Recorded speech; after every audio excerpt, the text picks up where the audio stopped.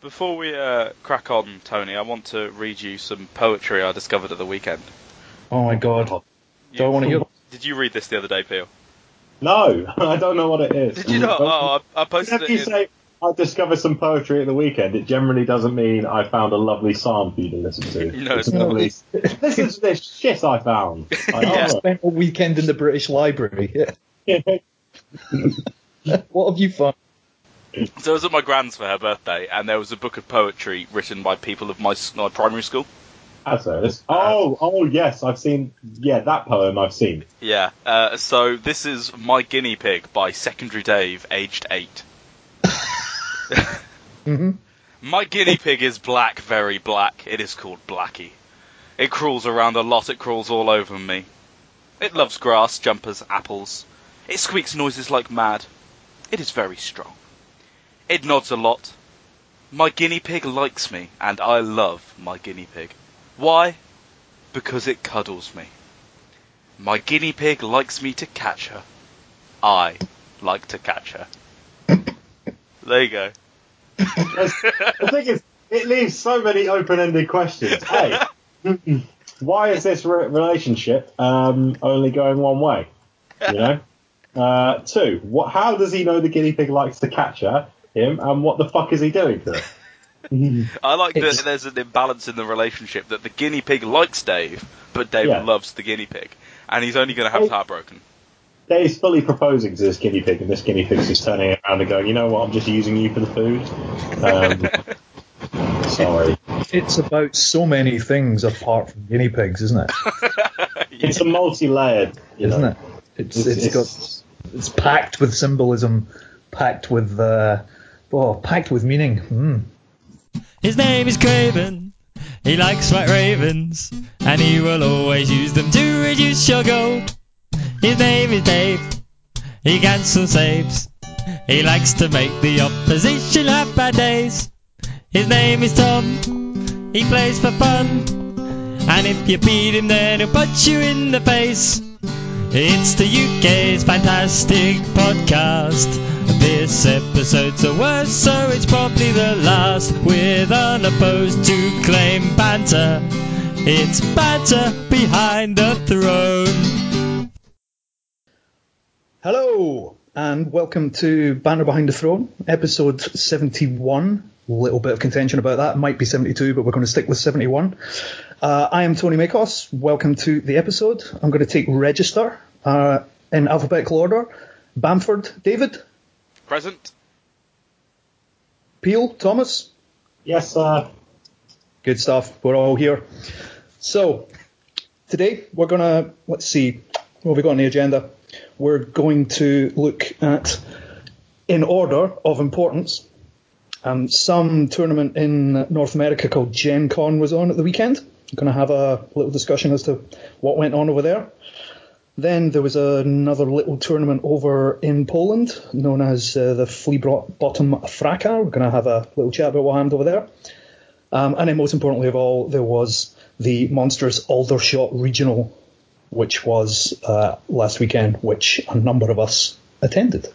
So we'll have a little bit of a chat about that. We'll have a chat about some new cards that are out in the new chapter pack, Opener's Revenge, and anything else that pops up, really. So, how are you, gentlemen? I'm lovely, thank you, Tony. How are you?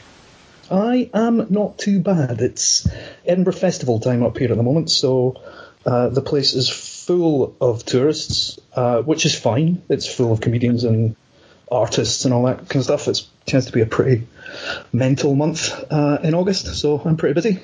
Yourself? Yep, I'm back at my parents' for a couple of weeks. Got a stag do this weekend and the wedding afterwards, so plenty to do for that. Nice. Not my stag do and wedding, I'll hasten to add before anyone starts moaning about not getting invites. Peel, what have you been up to? Not much. Working. I'm always at one of my parents' house, I suppose you could say. Yes, I'm also getting ready for this supposed stag weekend this weekend, where we will be flying out lovely and early on Friday morning to a little place called Craven. No, you can't say where it is. What if Jack listened? What if this is a secret? Are we putting this out after the thing anyway? No, well, it depends. Oh, okay. Well, scrap that. We're not going anywhere. Going abroad. It's gonna. No, we're not, Dave. We're not, Dave. We haven't even told him that. No, he knows we're going abroad. really? Someone We're going told him, lovely.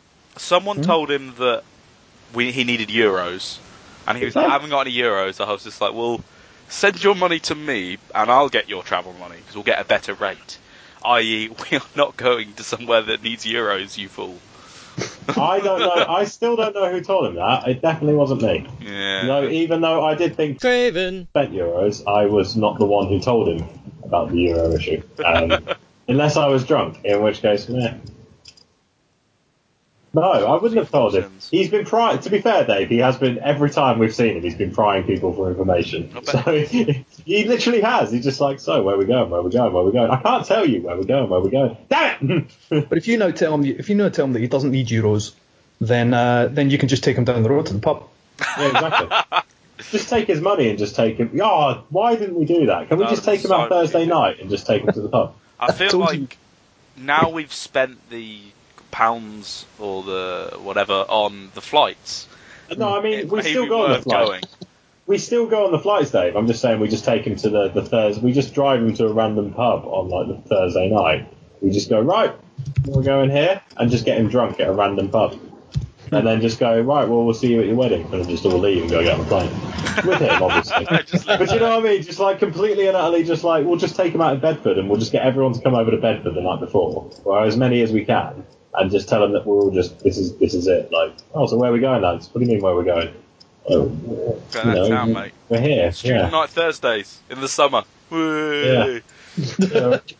We're going to go sit in a beer garden, mate. You know, what more do you want from us? Like, come on.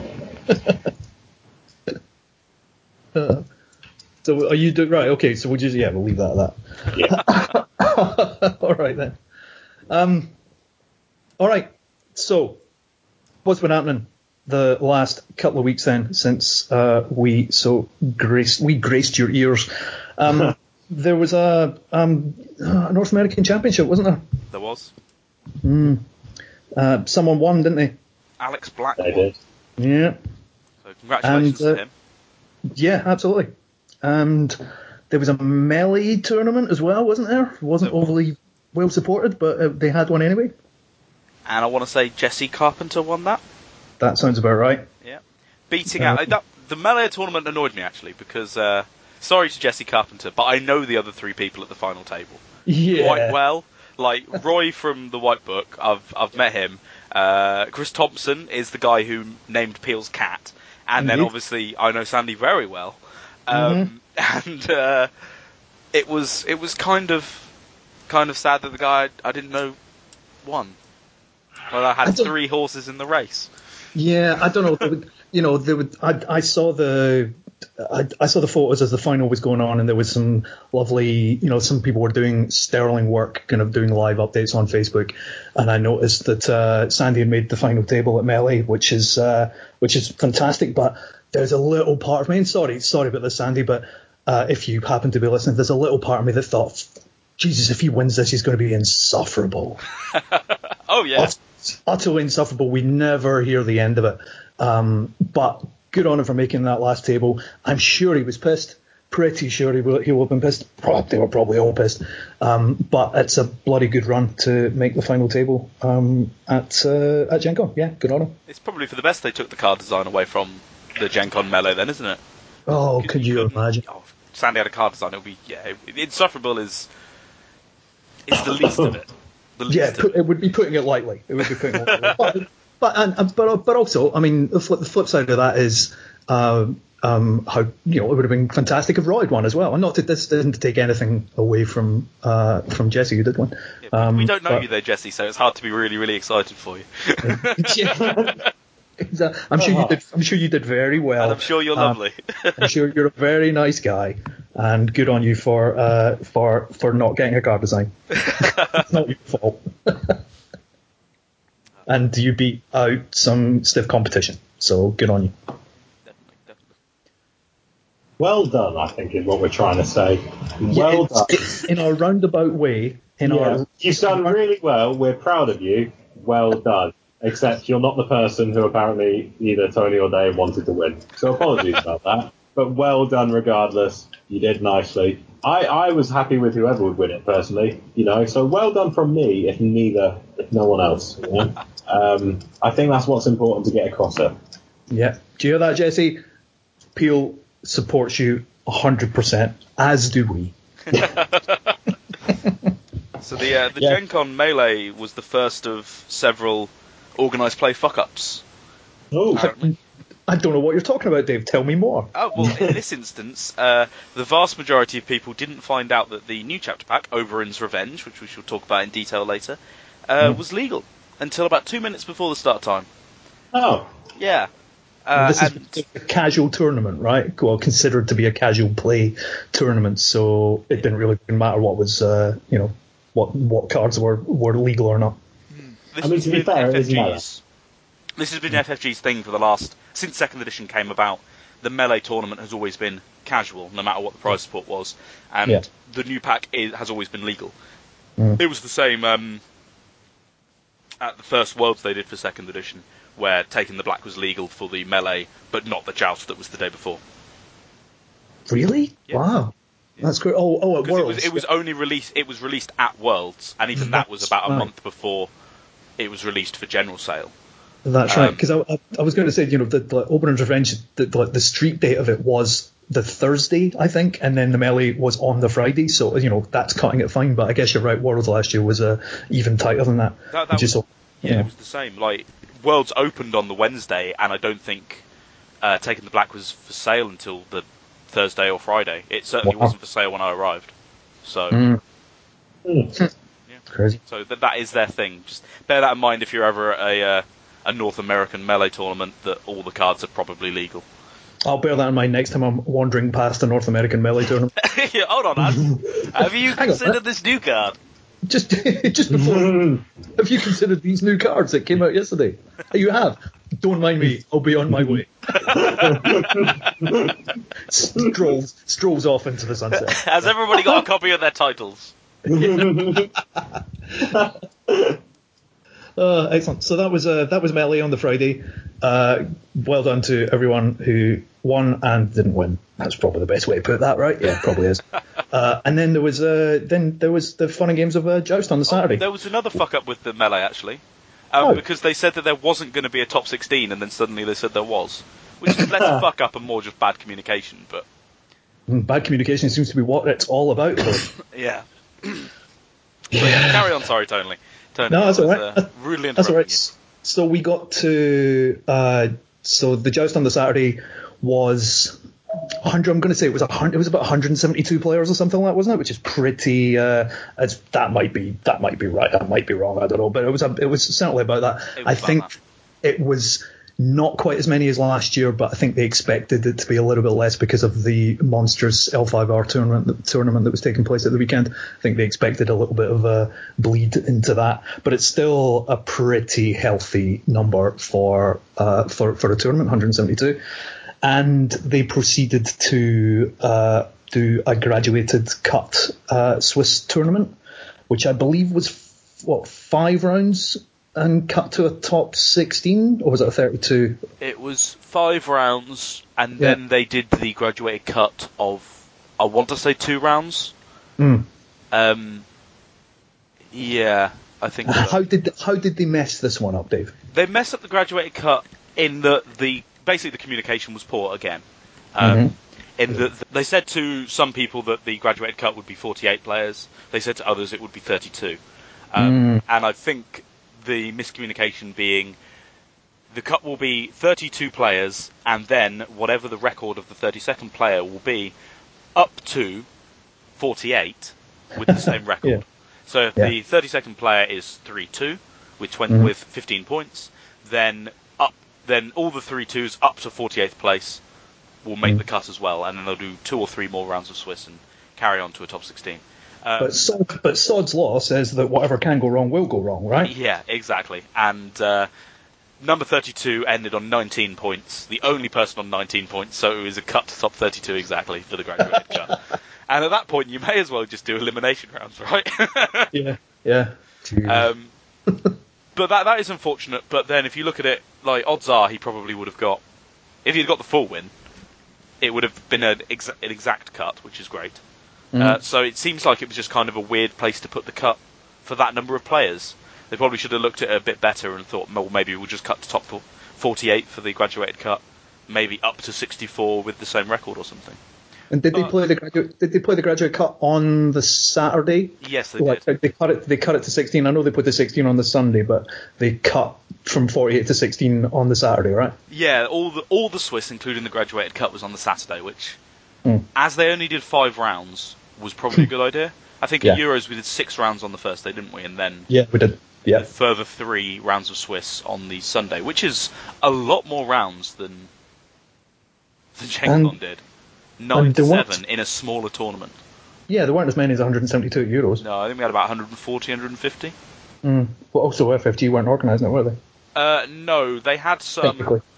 They had some, like, they forced us to do a top 16 where the organisers wanted to do a top 32, and that was the impact they had. And we managed to, or the organisers managed to. We, as the European community, but our organisers managed to argue for a graduated cut, which made it slightly less harsh, basically, slightly more reasonable. That's something to aim for. So we got to, they cut to a top 16 on Sunday, and everything went according to plan, right? Well, in the graduated cut, I know Roy Rogers had a very bad judge call. Oh, did he? He did, which cost him the game, but luckily is probably not the word, but he would have missed the cut on strength of schedule if he had won the game. So it didn't have any actual impact on the tournament, practically. Okay. So there was a saving grace there. But it was essentially, the ruling we discussed a couple of weeks ago, is Intimidate a character ability or not? It was ruled it is not a character ability, and that cost him the game. Because he had a character knelt who shouldn't have been knelt. Right. Yeah. That's interesting. That was an FFG judge ruling that... As far as I can tell, the judges, the actual floor judges, were all volunteers. Right, so okay. you can't just put this on Danny or Nate's head and say no. wrong. And they admitted afterwards that they made the wrong call, and I think they apologised to Roy and made it right as well as they could. But Roy could have appealed to the head judge, Nate, for a ruling if he didn't agree with it, which is what he should have done. But that hindsight, as they say, it was one of us. It was a moot point at that point. Yeah, exactly. But as it didn't have any long-standing effects on the tournament itself, it's not completely heinous.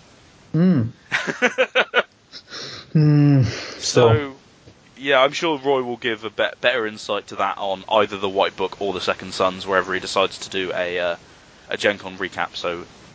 He had a pretty good weekend by the sound of it, just from the point of view of obviously that's a cock up, that wasn't his fault, but placing wise, he sounds like he had a good weekend.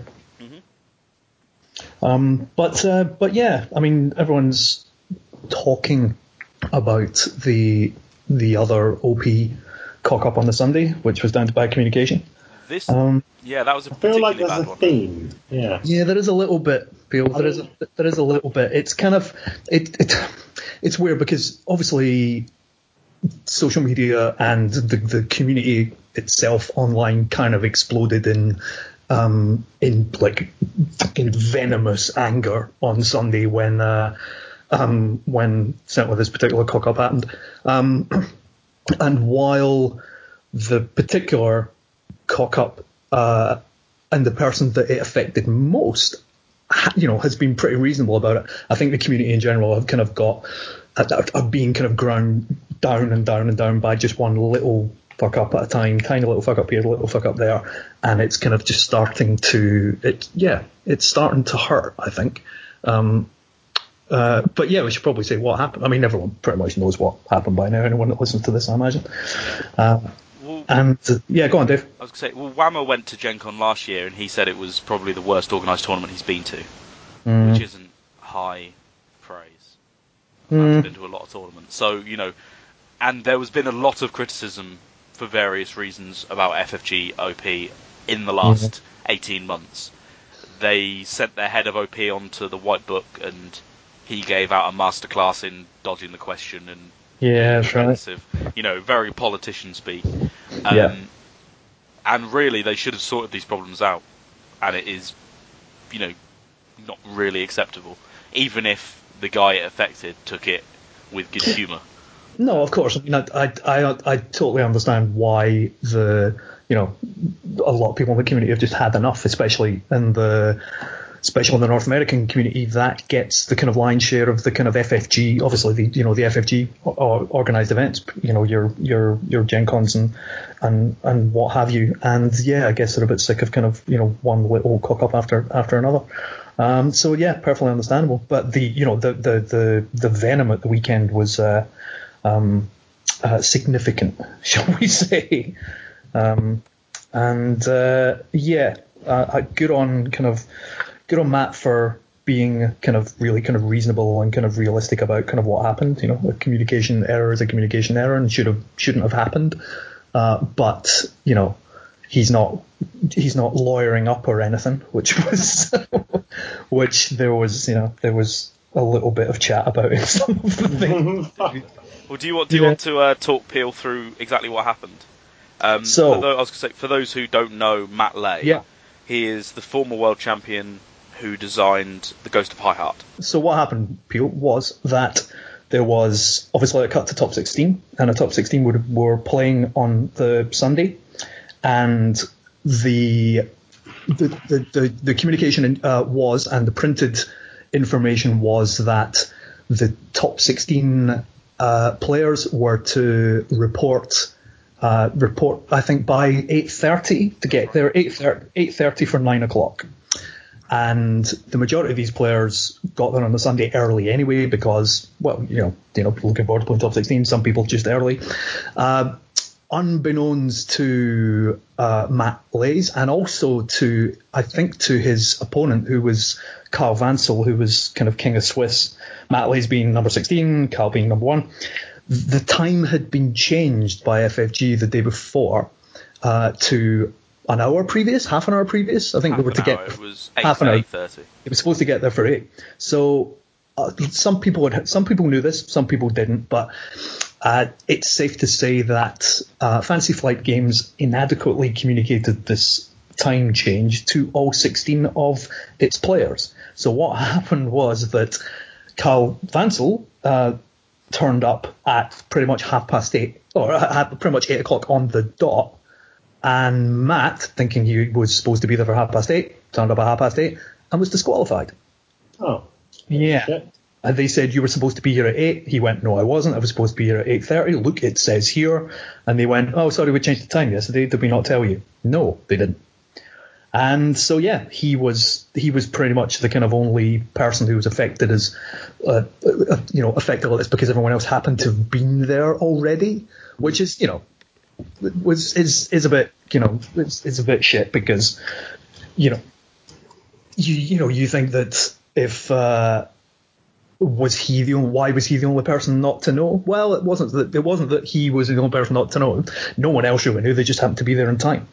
And so they had to get, whoever came 17th in to play Kyle instead. The 17th guy happened to be there as well on time. Weird, but yeah. So Matt took it really well. Was offered some prize support. I think Nate was very kind of apologetic about the whole thing. And being a kind of nice, kind of laid back Midwestern guy as he is, took it kind of very well, kind of. But the rest of the community obviously kind of were up in arms about it, and understandably so, I guess. Yeah, I guess Okay. the last. God, sorry, you carry on. I was going to say, I feel like maybe if anyone should be annoyed, it was the person who it happened to. The rest of the community, can't be that bad if he's not that upset. Then again, maybe he's just too nice. Well, it's another failure in a long line of big failures. They're not organised, and it's Gen Con, for fuck's sake. You're meant to be like, this is the big tournament. Come on, if you're going to get one right, get the big one right. Like, fuck up at a regional, have like some practice runs. Like this. Oh, look at that, we've got the timing wrong. Everyone's arrived here at 10 and we started at 9. Ah, shit. Probably should have told them maybe a week before. and not printed it on the website? Maybe change the event on Facebook? Apparently, Oh. Gen Con are very, very strict about their timings. And Gen Con will not allow you to change your timing once you've submitted it for any reason. Well, so that's what I mean. So And then surely obviously they... FFG just did it anyway. So if Gen Con had been informed, they would have, spat tax. I mean, the thing that a lot of the community are bringing up here, and legitimately so, is that it would have been, an on-the-ball organised play department would have been able, using the various communication tools at their disposal, to Facebook, Twitter, mobiles, emails. The Thrones community is a pretty tight community, and they if they don't know that, they should know that simply, letting some people know kind of on social media or whatever, would have disseminated that information relatively quickly. Also, there's only 16 people, right? There are, a lot of people's argument is that why didn't they communicate to them all individually directly, bearing in mind that, they had a night, this was all happening the next day, that they could have, communicated individually to them. Is that a bit too much to ask? Who knows? There's only 16 of them that probably could have. Oh, who knows? It's not FFG's tournament. It's it's Gen Con. As you say, Gen Con are very kind of strict. There's a lot of kind of variables up in the air, but I think the most important thing is, as you said, Dave, that if FFG made a point of kind of appealing to the community kind of last year and saying, we're fixing this and we're doing this and we're doing that, it doesn't seem like the things that they said that were going to be fixed have been fixed, and that the community's understandably kind of a little bit pissed. Yeah, exactly. But anyway, someone won, right? Yes, Alex Black won. He played Martel Stag, a deck that he has been playing for a while on and off. He took it to Thrones War last year. Oh, nice. We discussed that on the cast, and I played it at an event last year, I think. Yes, I played it at the weekender earlier this year on Sunday, and it was Alex that added the Eyrie to his deck to protect Varys and Melisandre, which was brilliant. He has now since dropped the Eyrie because of the decline in the prevalence of Lannister, and a lot of the R'hllor module has gone as well. But as far as I can tell, at least him and at least Chris Thompson and possibly some other people ran the deck, and a couple made the top 16. So yeah, the final was Martel Fealty against the Martel Stag, right? Okay, so, I don't know what the other chap played. Yeah, it was a Martel off in the final. And from what I understand, as well, a lot of the roller stuff has been replaced by the bouncy Orphan of the Greenblood type shenanigans, especially with your favourite card, Dave, the Vanguard Lancer. I do love the Vanguard Lancer. So there was lots of having a loaded up Orphan of the Greenblood on the table, pop in a Vanguard Lancer, discard a power, pop that back to hand with the Orphan of Greenblood, another couple of gold, pop out the Vanguard Lancer, take off another gold. So if the opponent gets ahead by a few, couple of Vanguard Lancers later, they're not that not that far ahead anymore. So I read this tournament report. I think it's on Thrones DB. This must be where I got this information from. I didn't look it up. So he's done a pretty solid tournament report on that. But seems to have done the job. And the Martel v Martel. Who'd have thought it? Martel very strong at the moment. Very strong. Yes, that's what we like to see. Yeah, no, it's not. Especially as their deluxe boxes were announced a week or two ago. Well, we knew. So, yeah, lovely. So that's what we talk 6-8 months away, maybe. Yeah, latter. Yeah, sometime next early year, part certainly. 2018, March kind of time. The Tyrell box will be in the next 2 or 3 months. It's going to be out in time for Starlek, isn't it? If you think about it. I think we'll have it by Starlek, whether it's legal by Starlek or not remains to be seen. But it's going to be around that time, I think. And then Martel maybe 4 or 5 months after that. So whenever the Night's Watch box came out this year, it's going to be roughly, just doing very basic sums. It's going to be around about when the Night's Watch box came out this year. That probably makes sense. Ish. Yeah. So whenever that was. Cool. Sometime in the past. Since I've moved to London, so after April. Ah, so yeah, Martel, fucking Martel. God. Let's move you on. say that, Tony, like you played loads of Martel in first edition. I know. I used to quite enjoy a bit of Martel, but even then, I wasn't a total dick of a Martel player, which is a weird kind of contradiction in terms because the of playing Martel is about being a total dick. I kind of get that, and that's not. Kind of talk myself on a corner here. It's not implying that all Martel players are dicks, but in order to play Martel properly, you have to play like a dick. You have to play dick-like plays, right? You have to do dickish things to kind of get the most out of your cards. And I used to quite enjoy that in first edition, but maybe I'm just too good, too thorough, too pure of heart to be a proper bastard Martel player. I just don't think I've got it in me. That's sad. That is I'm sad. too nice now. That's why I used to play Barra in first edition. Straight ahead, no fucking about. Power. Did I win? No, never mind. Next game. Yeah. So yeah, well done to Alex Black for being North American champion. In amongst all the controversy that happened at the weekend. So the other even bigger event that took place the weekend before was Polish Nationals, the Fleet Bottom Fracas. How many did we have of that? It was 200 and something, surely? It was shit tons. It was 197. Oof. Oh, no, 196, because it looks like... Oh, no, yeah, 196. Holy crap. Got very, Gen Con was the third biggest tournament this year, I believe, after Batalla and Fracas. Yeah, Batalla's huge. And Starlek, assuming there's not a ridiculous amount of drops, will beat them all by margin. It'll top 300 this year, surely. Or it always edges about 300, doesn't it? It was 280 something last year.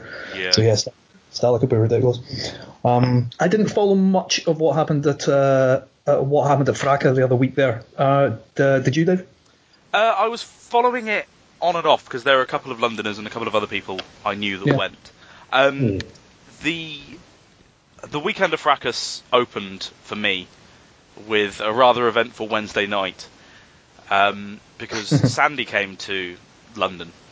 And the aforementioned Sandy Barnabas. Yes. Yeah. We went for a couple of pints and the cheeky Nando's, as you do. With Vince There's no such thing as going for a couple of pints with Sandy. Well, it started as a couple of pints with Sandy and Vince and Alex, and then Vince went home like the sensible man he is. Sandy was like, "Well, how long are you going to stay out for, Dave?" I was like, "Well, the last train is, the last tube is like 12:30, so I need to get that, and I'll just face work and it'll be fine." And at about 11:30, Alex told us that he had just got a promotion. And then it got out of hand. It got so out of hand. And I got back very, very, very late indeed. It was certainly daylight, and I certainly booked the day off from work. It was not pleasant. I think I got out of bed at about 4:00. Fantastic. Yeah, that's the Sandy effect, isn't it? Yeah. It was intense. It was good. It was nice to catch up. I hadn't seen him in about 2 months. Slightly longer, probably. Because he was going over to Fracas, right? He was, yeah. He had come to London for business, and it conveniently timed itself with a trip to Poland, so good for him. He also missed his flight, so that was good. Fun all round. Did he not make a bet with you that he was going to win? He did. You're right. Yes, he bet me. In one of the pubs. This is before we found out about the promotion, so it's quite early in the night. He said, "I'm going to win Fracas. Targaryens are ridiculous. I'm going to play them. I'm going to win." I was like, "All right, let's put a tenner on it." And he's like, "What? Ten of what?" I was like, well, £10. He was like, "Well, I don't have any pounds." I was like, "Well, I don't have any dollars, so I guess." Well, in the end, we bet €20 on it to be paid at Starlek. And, nice. A couple of hours later, he just paid me. He's like, "I'm not going to win. I'll pay you now and we'll settle up if it's different." And I got quite concerned when he went 3-0, but That's right. Yeah. he proceeded to go 4-4, so it was fine. He he evened out in the end. But there was some good. There was some good. Good UK representation kind of there, weren't there? Especially in like top 32. They can. There was indeed. Isian from London, King of the Swiss. Yeah. With Greyjoy Excellent. Reigns, obviously a deck which is all the rage around about now, but of course Banter popularised it about 6 months ago. That is, of course, Craven's deck was the first Greyjoy Reigns, and then I had some success with it over the weekender. And of course, for that matter, I played Greyjoy Reigns on the Saturday of the weekender, and I played Alex Black's Martell Stag on the Sunday of the weekender. So I'm really 6 months ahead of the times, really. So whatever I end up playing in Nationals, guys, take it to Patala, or whatever replaces Patala next year. For reference, did I not play that at the team event? No, you played Greyjoy Winter. I played definitely some variation of Greyjoy. It's Greyjoy Winter. Oh, that's a shame. I'm actually gonna give my wife a shout out here, because the first Reigns deck that she built the moment she got hold of the Reigns agenda that was in the Lanny box, right? Yeah. The first Reigns deck she ever built was Greyjoy Reigns. Fantastic. Wiped the freaking floor with me about 4 or 5 times over. Before this would have been just before we went to Starlight, actually. Yeah. I think. Yeah, because the Lanny box was valid at Starlight. So that was very much the kind of, look, no one's going to play fucking Greyjoy Reigns because it's a fucking ridiculous deck. And she went, well, yeah, that's exactly why I built it, because I think it works. It worked with just old-fashioned core Balon. Yeah. Just got the, with a little bird on him, because I'm not even sure a pointed was out at the time. But with that slap a little bird on it, fantastic. That was it. That's how she got her Reigns triggers off. And that hammered the shit out of me. And it's interesting that 6 months later it's all the rage. So I'm actually going to say it was the wife. That's fair enough. That's fair. Certainly. That's a double podcast connection then, which is even better. There you go. Greyjoy Reigns, it's a Lanny agenda, but the first deck I ever played, either with or against, with the Reigns Castamere agenda, was a Greyjoy one, and it was great. And it seems to be all the rage, certainly at Fracas. Certainly. So the tournament as a whole was won by Tamas. Of course it was. Claiming his third Road to Starlight victory. Correct. After Varberg and Dockside. He won Dockside, yeah. So now he has 3 buys to Starlight, which seems a bit... Yeah, he's unstoppable, he really is. Shame he's got to play such a boring deck, right? Well, I know, but yeah. I mean, yeah, it's miserable, but he's it works. It's his deck, isn't it? He's kind of unqualified, the kind of best Night's Watch player in the world, I think, just by stats, just by numbers. By the fact no one else plays him. Yeah, that's it. And I think he could beat me just by making me fall asleep. Well, if it does the job, mate. And he's going to Worlds this year, and I think the Americans will be understandably worried about him going over there, and whether he's boring them to death with his deck or not. I just he's got to do well, right? I think he probably will. Yeah, he will do.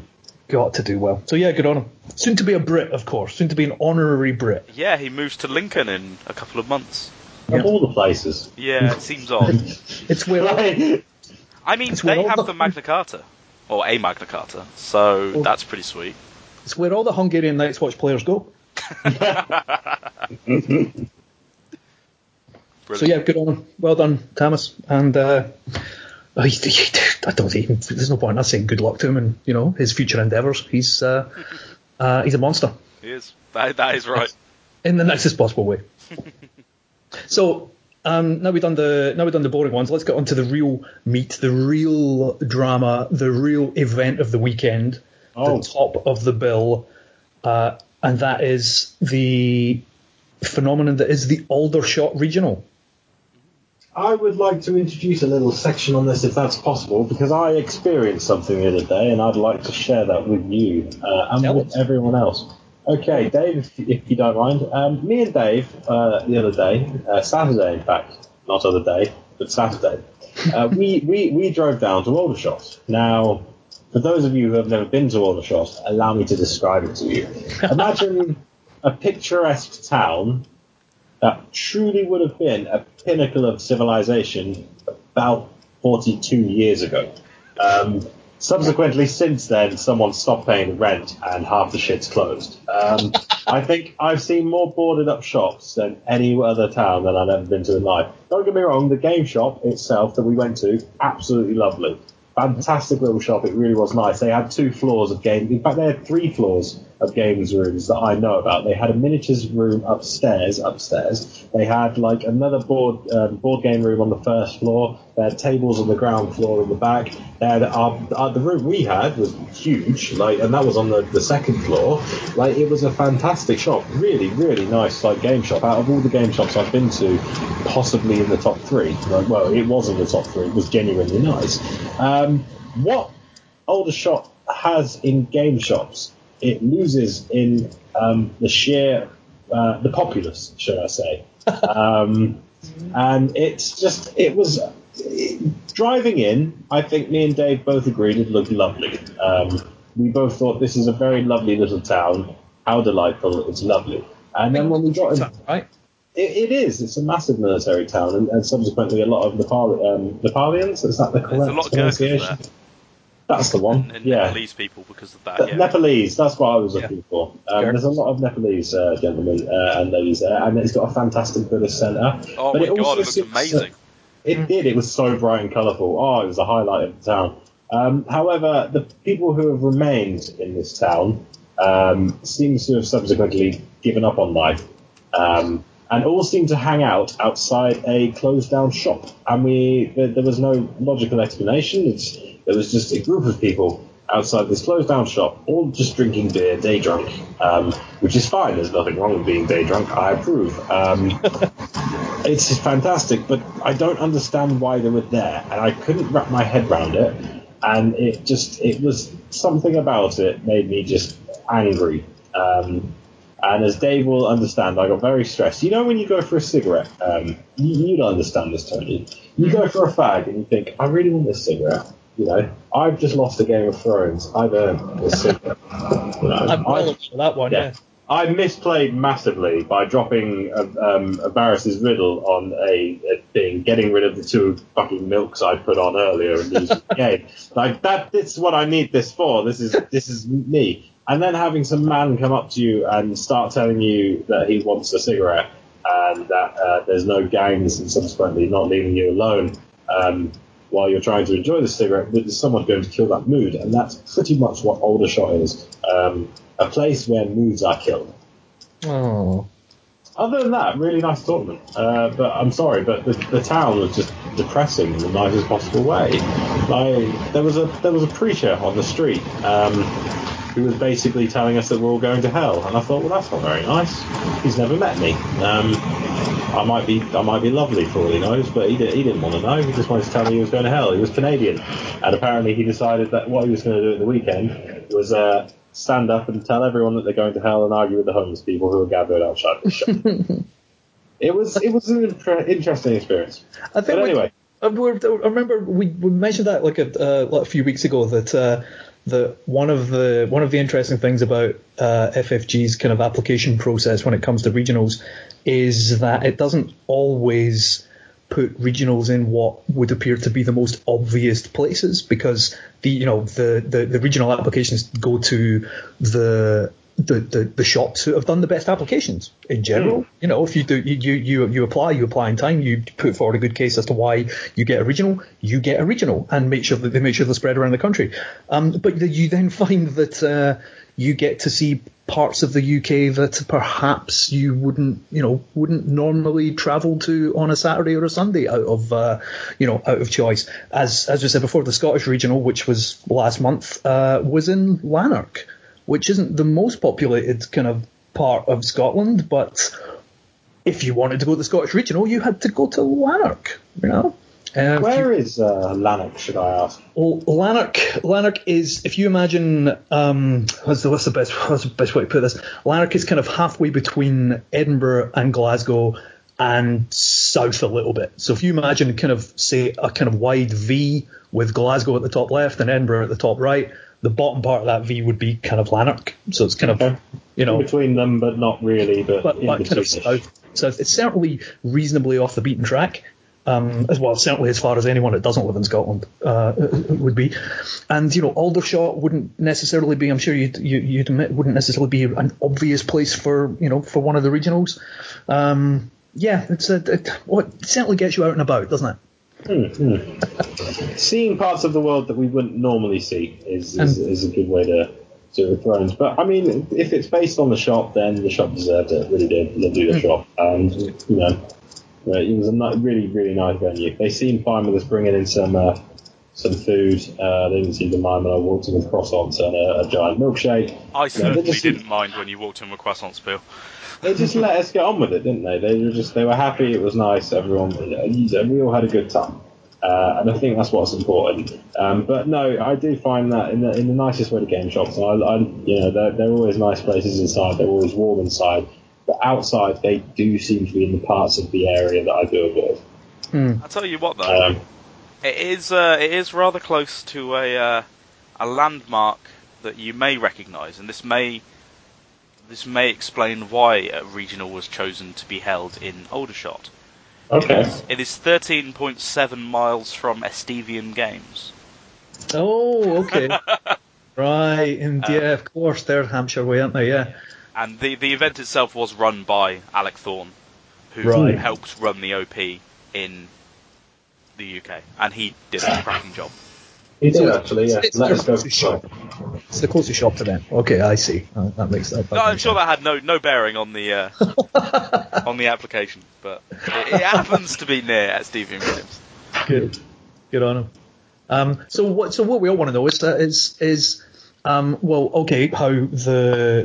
the whole regional went and who won the regional, etc., and how the both of you guys did. Well, the regional seemed to go relatively swimmingly. The winner was Isian, who King of the Swiss at Fracas, of course. He won the Warball regional a couple of weeks ago as well, and yeah, he won this one. There were actually 2 undefeated players in the end. We did 5 rounds and top 8 for 37 players. So I guess the 6th round probably made it slightly cleaner. The other player being Callum Gillespie, who is very prominent in the Star Wars community, and is, you know, gradually breaking into Thrones more and more. So cracking innings from him. And the final, appropriately enough, was between the 2 of them. So they both went undefeated until the final, where Isian won out for his 2nd regional. And what was he playing? Isian was playing Night's Watch Fealty this time. Interesting. Yeah. And Callum was playing Barra Fealty, right? He was indeed.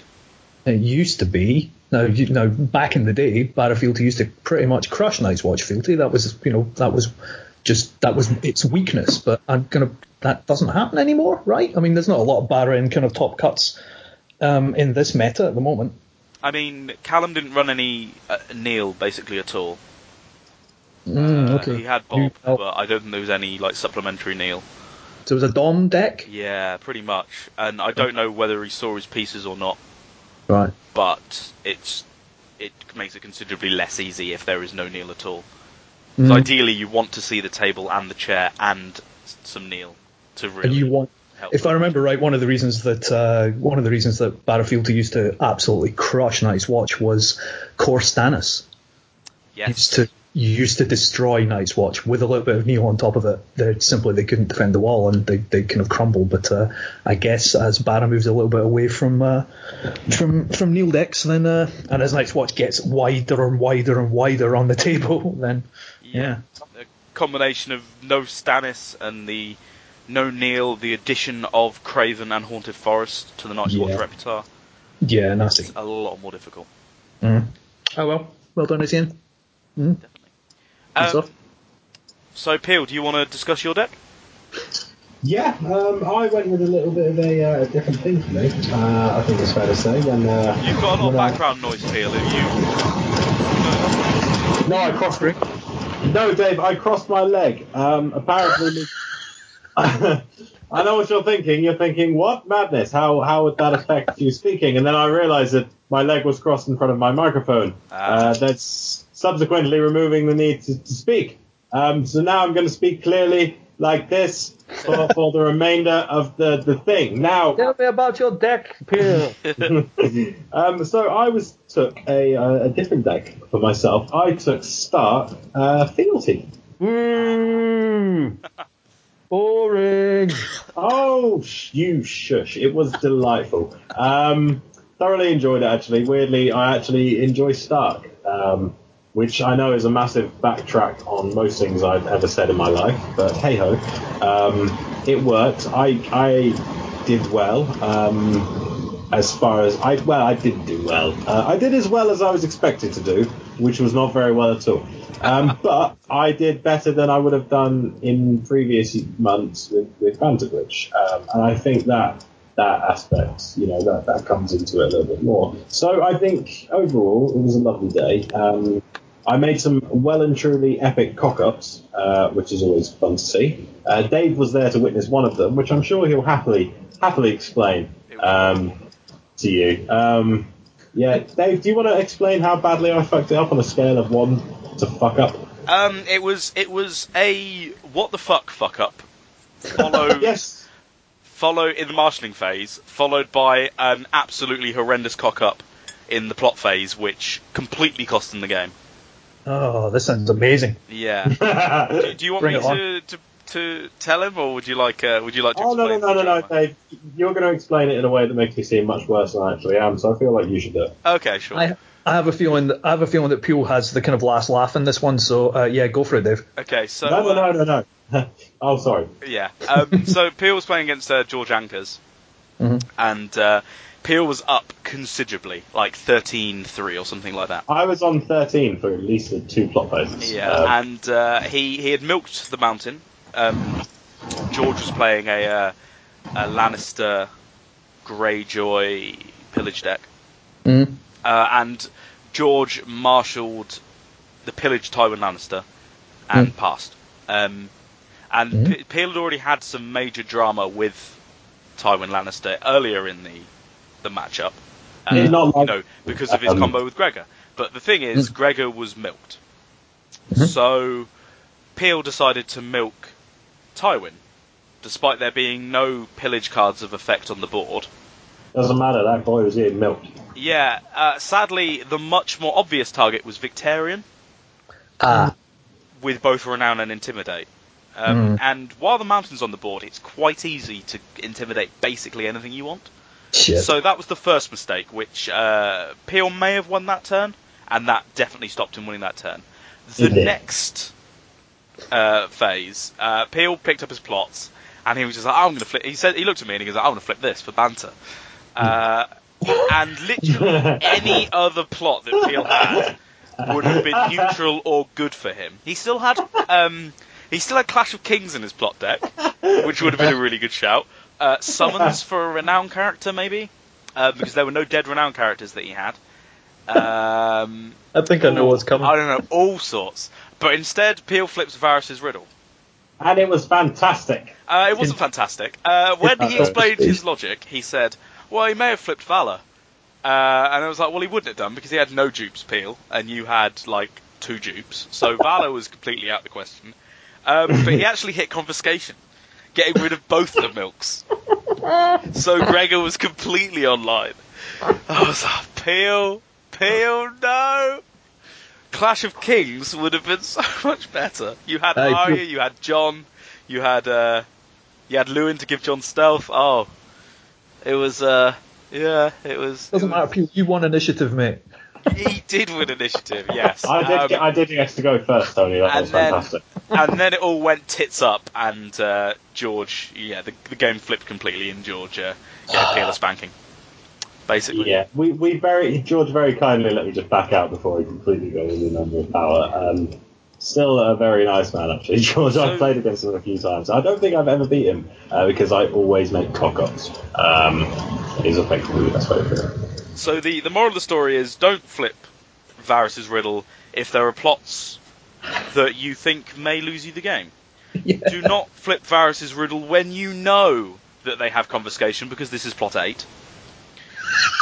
Do not flip Varys' riddle when you can win off about 4 of your other different plots, including Clash of Kings, the best closer in the game. I mean, you could argue that Peel was just being a fucking legend, right? Maybe. That was my argument, Tony. That's what I said. I like to win this with balls. There we go. Here's my balls on the table. Even if you had hit Valor, that would have been bad for you. Well, you say that. That is the best riddleable plot in the game, and it would have wiped both your boards instead of just his board. That is what we in the business describe as a bad play. That was painful to watch, Peel, considering you had made some amazing plays in practice the day before. I made some amazing plays in that game, let alone in practice. Yeah, it all fell apart when you were in striking distance of the wood. Exactly. I get to 13 power, I get excited. I just fuck up. Like, look how much power I've got. Yay, I'm going to win. No, I'm not. I almost murdered him. That is the closest I've ever come to murdering a Thrones player. This is all very well. It's all very well, Dave, to tell me all about the terrible things that Peel was doing that day. But what happened in round 4? Round 4. Yeah. Round 4 was the round where Peel and I were both 1-2. And we had the honour of playing each other to see if we were going to go, who was going to go 2-2. Excellent. And Peel continued his form when playing against me in competitive tournaments. We played once before in the first round of Swiss at a Stoke tournament many years ago, and Peel beat me.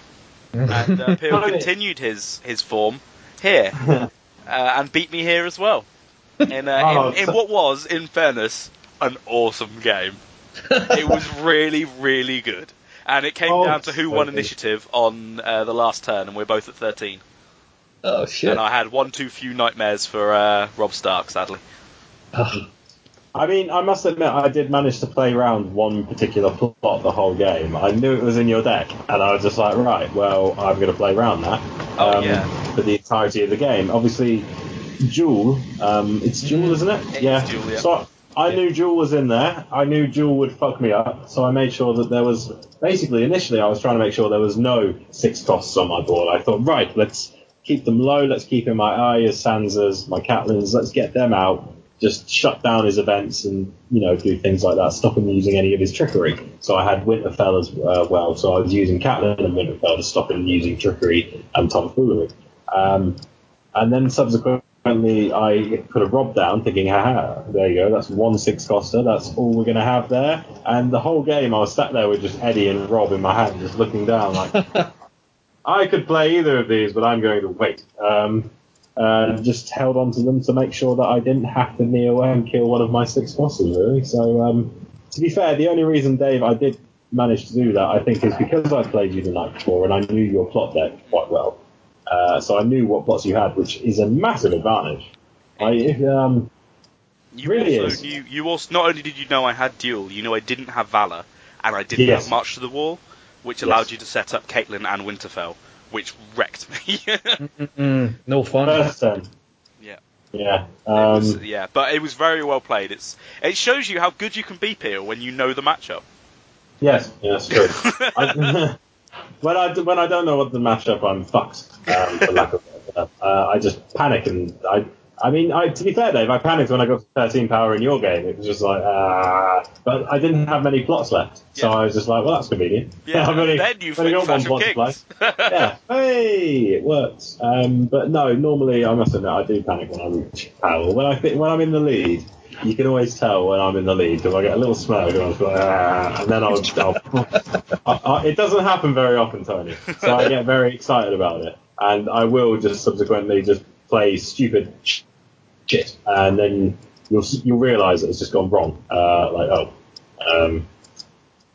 You just look at my face, and my face will just be depressed. But my takeaway from this is that you can slag off as, a 1 or 2 terrible plays as much as you like, Mr. Bamford, but the final standings show that Tom Peel is above both Dave Bamford and George Anchors at the end of the day. So, frankly, the proof of the pudding is on the jousting pavilion. That's a saying, isn't it? That's a saying. I think it is. Am I above? Am I above? Oh, that's nice. I didn't know that. You came, Oh. Peel, you came 27th Yeah. out of 37. Ahead of such luminaries as Darren Hazelden, Yes. Dave Bamford, George Hankers, and a couple of others. But most importantly, Dave Bamford. That is sad. So yeah, well done, mate. Well done. Thank you. Thank you. Well, you I can't will be. You can't win them all, but as long as you win some, right? I won 2, and I think that was what was important. I won 2 games, and that's always nice. I am going to check my jousting pavilion to see. You beat what 2 rankings- Martell decks. That's the most important thing. You beat 2 Martell decks, and that's it, I guess. So yeah, Let's have a little look. Jousting pavilion. Are you typing with wooden blocks? You're a horse.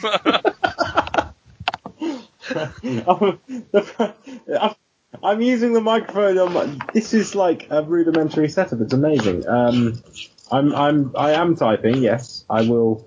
How do I search myself on Jousting Pavilion? I will send you the link. Yeah, just go to the tournament. You don't want to see how you've done at all the rest of the tournaments. Oh, no, I'm you, sending the whole link. you just want to know how you did at the weekend. Believe me. No, I've seen how I've done in other tournaments. Believe me.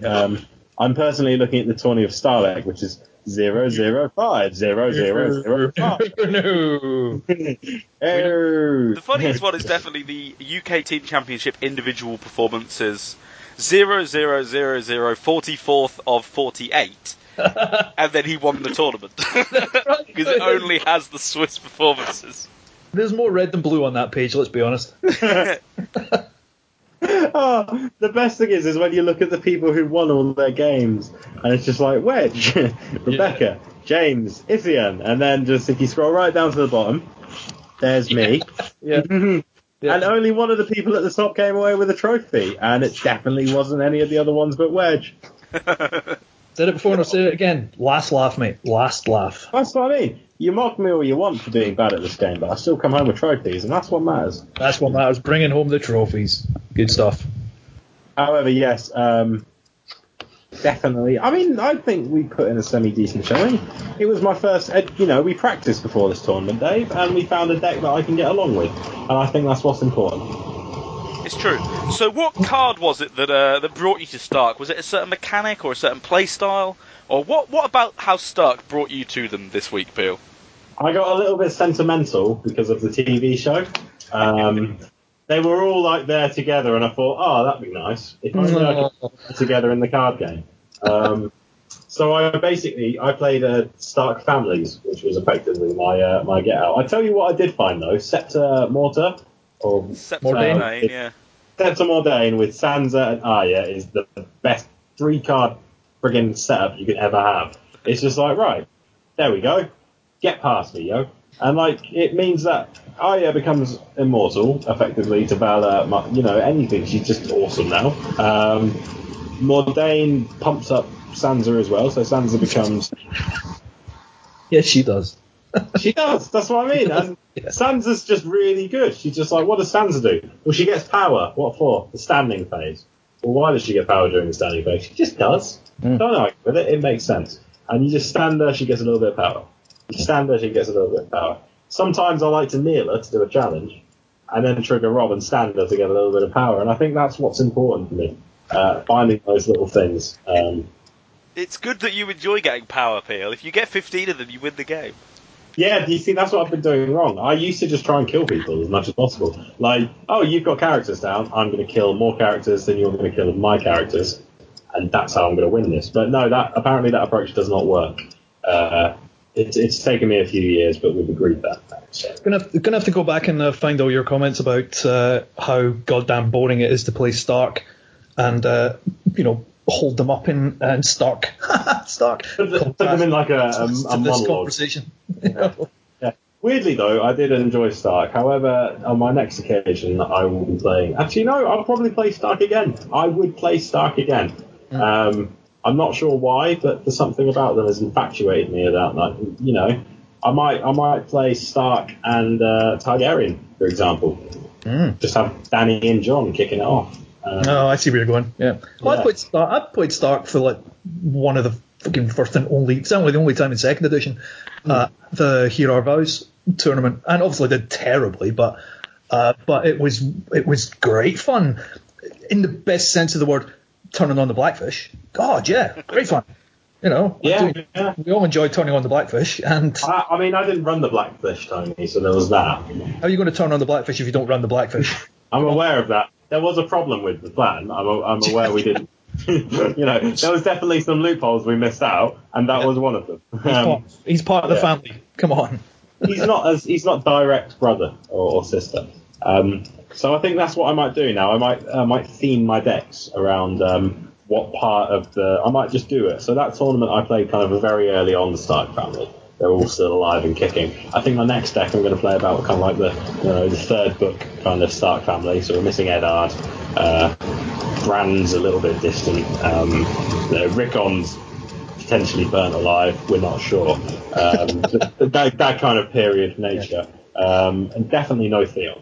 And then like the later on we'll just play John Arya and that woman, the ginger one, Sansa. I forgot her name. There's a few gingers. Do you know what I mean? There's quite a few gingers. There's only one left now, mate. There's only one left. That is true. Yeah, you're right. Tormund. Yeah, but he doesn't count. Tormund doesn't get in. There's no Tormund card, is it? There was not. There was never one in first edition either. There wasn't. No. Wasn't there? No. Well, it actually made me think. Hang on, did the TV show make him up? Is he a? But no, he is, of course, in the books, isn't he? Yeah, and he's really good. He's better in the books.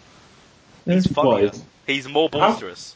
Well, he's boisterous in the TV show, Yeah, let alone he's in the more books. boisterous. He's always talking about how big his cock is and That's how he right. fucks bears. I like. Yeah. Wait, he didn't fuck the bear at the weekend. I know that much. Didn't, no. No, I did enjoy the bit where he was telling us about how he's going to go back and get the blonde one, Brienne, because he's going to make mighty babies to conquer the world. That I enjoyed. I thought that would be enjoyable to watch. So Anyway, that was the Aldershot regional, right? So well, yes, Dave. Yeah. Yeah. Yeah, I played Martell's Stag. It was a deck that I built with Rowan, Adam East, and Alex O'Feeworth a couple of weeks ago after the Norwich regional. Oh, and Stefan Fotheringham as well. And a couple of them played it at Warbore, and I took an early version by accident to Aldershot, and I got there and was just like, oh, this still has Quentin in it, and it doesn't have secret schemes, and it's not got X, and it's not got Y. Oh, no. Fuck. This is considerably less optimised. I mean, it did well in training. It did, yeah. I was undefeated with it in practice games. And then a couple of... obviously a very close game with Peel. A couple of losses where I couldn't really do much. One against Lannister, where they did Lannister things and saw all the dupes and all that kind of thing. One where I risked putting Ariane out turn one, and I was like, if he's got a Milk or a Nightmares, I'll probably lose here. But if he doesn't, then, jobs are good. Yeah, first action Milk. Yeah. And then it was... Yeah, but I had a good time, overall. Good. I had to call a judge over at one point, of course. I had to call Alec over for Darren Hazelden's disgusting board state. What, just because you didn't like it? Well, it was... You haven't seen it. It was disgusting. immoral. He had a number of faction cards, and instead of organising them nicely at the side or underneath each other, or using them as power tokens like a Rismal person, he decided to spread them at random and then slot his cards in between them. So it would have, like, if you think of a playmat, it would go like faction card, Sansa, faction card, Rose Road, faction card, Eddard, or something. Oh, for crying out loud. Yeah, and I had to call the judge over because I thought Darren was taking the piss a bit.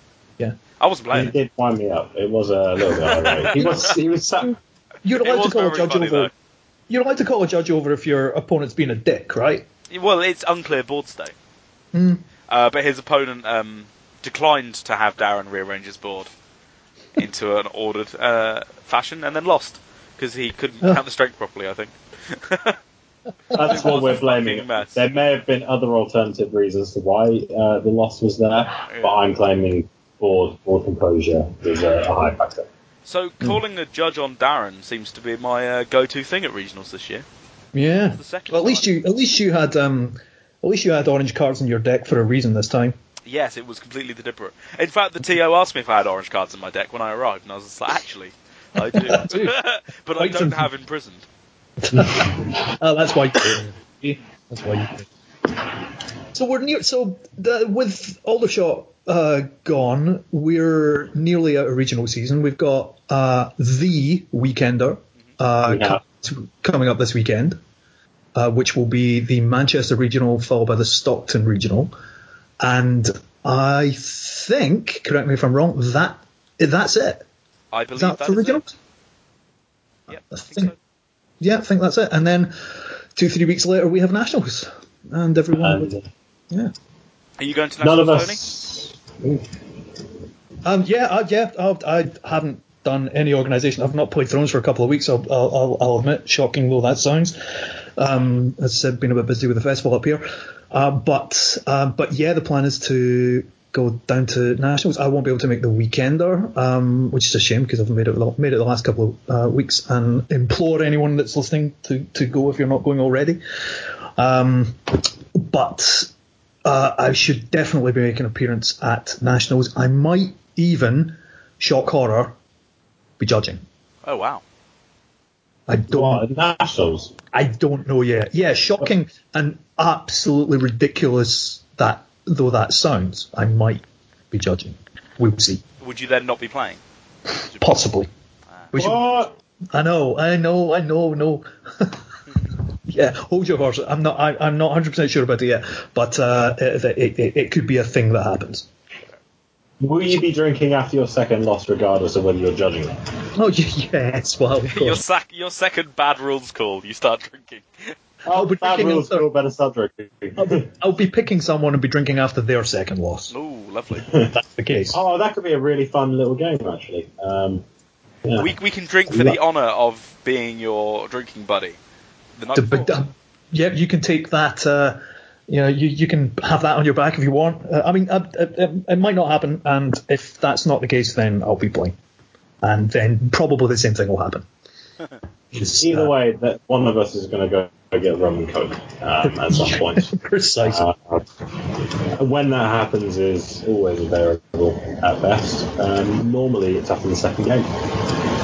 So once regional season's up and we get to nationals, we'll probably have an episode just before nationals, maybe in a couple of weeks. I hope so. I imagine so. Cool. So that's regionals done and dusted. That's all the big events of the last couple of weeks done. Let's have a little look at the most recent chapter pack that just came out. I mean, yeah, let's not go into every single one of them, but there's some significant cards here. Bran Stark's a reasonably significant card just because it's an attempt to kind of make the Direwolf kind of theme much more kind of cohesive. I think it's a pain in the arse that it's called Bran Stark, much like a lot of unique character cards. But it's solid and quite interesting. Maybe not interesting enough, but there's some definite shenanigans that can go on with it. Peel, as you're now our Stark expert, then yeah, that's true. I was going to say, it makes me want to play Stark because I do want to give that a go. Yeah. See if Direwolves are there. Because they've got like event cancelling, they've got They do. like Warm Kill. Rain. Yeah. They've got some interesting cards, but this might actually make them decent by giving them icons. Ooh. Well, that's it. I mean, being able to stand Greywind again is a bit cheeky. I mean, there's multiple ways to stand Greywind. There's multiple ways to stand anyone in Stark, but this is another way to stand someone who, has another reason to kneel with. You know what I mean? So killing characters, popping them back up. There's an easy way to give Greywind essentially 3 icons and kind of use them 3 times. It's I've certainly not tried it yet. What do you think, Peel? I must admit, when I was playing Stark, a lot of times when I sat down in front of people, their first question was, "Oh, playing Direwolves," to which I would always respond with no, and the look of surprise in their face would appear. Playing Direwolves? No. Oh. Why would you be playing Direwolves before practice? Well, This is what I mean. This is what I was asked. I was asked it more weirdly every game, other than the one with you, Dave. I was asked, "Oh, are you playing Direwolves?" Like, what? Is that a thing? Like, I'm sat there just kind of like going, "No." I assumed no one did.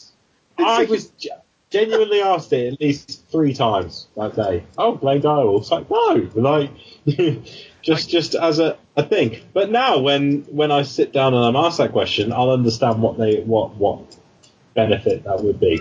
Yeah, there's more of a, well, whether you'd say reason, but this gives a legitimate kind of reason to try Direwolves, I think, to give it a shot. As you say, you can an idea, like, yeah, you can swap out the old, because you're swapping out the old brand start, but as Dave says, there's event cancel in using Direwolves in Stark already, so you're swapping that out, or maybe you just suck up the events. I don't know. But yeah, it's interesting, I guess, and it's an attempt to kind of broaden out a theme that wasn't all there. So, yeah. I'll tell you what, the art's gorgeous. Yeah, true, very true. Summer is fit. Nobody take that out of context and put it on a Rick and Morty podcast, because that would be disturbing. Oh no, it's a beautiful summer, all right. Which is more than her mother could say. Bran closed his eyes and gave himself up to the wolf dream. I'm glad it doesn't just stop at wolf. Yeah. I had to read a little bit further and go, oh, the smells and sounds of midnight. Oh, yeah. So yeah, very nice. Someone pick another card that they think's interesting. Newt the Barber. I'm aware we've already reviewed him as a show, but I'm looking at the picture now, and it looks like he's being dared to cut his fingers off. Looks like someone's gone, you know what, mate, just hold your hand out, swing that axe down, cut one of your fingers off, and he's almost motivating. That face is like the face of, I can't believe I'm going to do it, and then cuts his fingers off, shouts, lads, lads, lads, and next to fight with Fosters. I'm going to do it. No, you're not, Bob. You're not going to do it at all, John. Yeah, I'm going to fucking do it. You lie. He's only got him fucking done it. What a knob. Oh, he's done it. That fucking Newt the Barber, eh? God. So, I mean, that was the one that I was looking at that exact point in time. But now I'm going to look within Wheels Within Wheels, which is a plot, and it is. It basically summons for events. Well, it is summons for events. It's not basically summons for events. It's summons for events, which is going to be quite annoying to come up against. It's weird though because it puts stuff in the discard pile as well. Yeah. Mm. But no, I know that. I mean, it slots into a thing, right? It's a scheme. It slots into a range deck. Now, internet celebrity Alex Hines has said that he did not know they were printing this when he designed the Annals of Castle Black, or when he was involved in the design process of the Annals of Castle Black, which is quite interesting because these two obviously work perfectly in tandem. It also works really, really, really well with those new events that are coming out, the two costers that recur from the discard pile. Oh, God, yeah. You go search for a good event, and then you pop all them in your discard pile and get them back later. Yeah. And isn't the... Correct me if I'm wrong. In the Tyrell box, isn't there some shenanigans of the Queen of Thorns in events? Or is that going and searching for events or something? She discards events to search for events. Oh, okay. So it's just done. Yeah. All right. Okay, it's not what I was thinking. But yeah, fantastic. When you're in Tree Challenge for Reigns, go and find the tiers. Trigger your tiers. Dump any other events you find in the discard pile. Very good. Yeah, it's quite nice. In fairness, you don't have to put them in your discard pile. Is it a case of does that mean if you add one to your hand, then you place the others in your discard pile? Well, it's search the top 10 cards of your deck for any number of events. Just you can fail to find if you don't want to put any in your discard pile, or any in your hand. But my reading of it is that you can choose one to add to your hand. Yeah. Because you don't have to reveal all the events. If you did, it would be reveal the top 10 cards of your deck. So to prove that you've done it. So you're saying that you could search the top 10 cards of your deck, find 5 events, but only reveal 2 of them? That's Really? my reading of it, yeah. Add one to your hand and place the others in your dish. Oh, yeah, and if you click on it, yeah, it does say that in the rules fact. You can There's reveal any Larry- number of, yeah. He's Larry already cleared it. Control. Yeah, all of them just want to know. Oh, you don't need to. Yeah, he's thorough, that Larry. I'll give him that. He'll never listen to this, so it doesn't matter. No. Not unless we tell him we've got spoilers. Yeah. Yeah. Let's not talk about spoilers.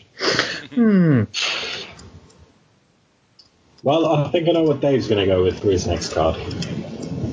Really? I have a feeling, Dave, due to the fact I'm looking at it now, I've got it ready, and if I'm wrong, I'm going to have to search another one. Well, okay, I'll go for the one that you probably think I want to discuss then. Yes. And not the one which I want to gaze longingly at and have a copy on my wall of, so I can look at it every night, because we'll be discussing that later, interesting. because it's amazing. Okay. So I'm going to say the Red Viper. Is that what you Oh. were thinking? That is the one I was thinking, Dave, of course. Yeah, okay. Yeah. The Red Viper. The Never heard of Tricon, 5 strength, loyal Martel bastard.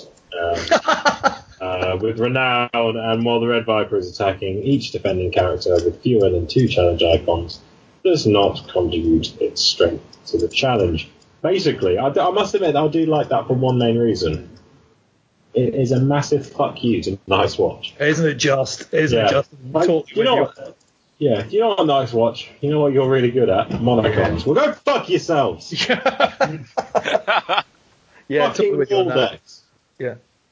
It's funny. It never really occurred to me until the other day, because everyone's also trying to figure out how they can maximize the kind of effect of this guy by using all the other icon stripping kind of tech that there currently is in the game, the attachments, your Nymerias, your whatever kind of locations that strip things off. Forgetting exactly that it's pretty good, against 75% of the characters in one house already. That's a fucking nice watch. And there's plenty of playable monocons it just hits anyway, like Sirio and the Reducers and The plenty mountain, can't for fuck's defend. sake. Yeah, Take the mountain out of the equation. Oh no, the mountain's attacking, block with him. Oh, he's got 0 strength, I win. Suck a dick. It's only when the Viper attacks, Viper Yeah, but does. Yeah, it only the Viper removes attack. that. which That- thematically is awesome, because whoever attacks between the Viper and the Mountain wins the challenge. Yeah. Yeah, That is brilliant, right? yeah, that's good. Yeah, of course. The mountain attacks, he wins. The Viper attacks, he wins. Yeah, that's pretty good. For me, this is a Viper with renown, with proper, solid, written on the card renown. About fucking time too. Oh, God. You know, It's it's a trike with renown. Great. It's a 6 cost Tricon as well. It's not even expensive. If that was like 7 or 8, I'd still think that's actually quite a good deal. Yeah. But that's 6 costs is quite cheap. I mean, what else? I mean, there's some good cards for 6 costs, but I think that has to be the highest rate. That's definitely taking the forward position in the House Bottling Wanderers. It is. It's the 6 costs. It's the 6 coster of the House Bottling Wanderers now. It's just come in and gone. Yeah, Is he good as? Is he as good as Victorian? I'd probably Is he say as good so, as mate. Balon? He's not as good as Balon. He's pretty bloody good, mate. He is very good. He's unopposed. Right, you're attacking with him. He automatically monocons just out of the equation, which it's going to remove a lot of stuff. And if you can manipulate icons, if you want to get through, if there's only like 3 characters with power icons on the board, one's a monocon, 2 have got things. You can remove them. You've won the challenge. Well, perhaps more importantly, yeah, you force them to overcommit, and then you remove the challenge. You remove the icon with Nymeria after they've declared defenders. Yeah. Exactly. Yeah. Boom. And the renown as well. It's the important distinction of, it's not that the character can't be declared as a defender, it's that their strength doesn't count. So, You can remove it midway through, which is important distinction. It's good. It's for an attacking Martel deck, and they're not. I mean, at the moment they're not the decks that are winning, but that's not the kind of archetype, the Martel archetype that's winning fucking North American nationals or anything. But it's options. It's a new Viper. It's got renown. Fucking great. Yeah, I'm looking forward to trying out another Martel aggro deck, like the Martel Wolf I played for last year, and he will be a key part of that. Like it. Let me think. Let me just have a look at this list. So it's a game of two halves for the Night's Watch cards. The Defender of the Wall is it's going to go on people's binders and probably not come out again unless you're playing a Rangers deck. It's pretty bland. He defends the wall, yet he is a ranger, and so he ranges beyond the wall. but while he's defending, he's better than while he's ranging.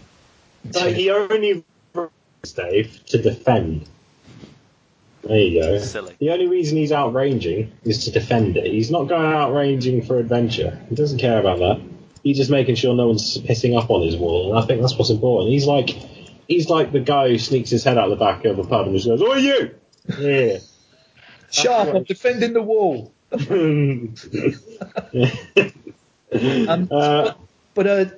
Yeah, Defender of the Wall.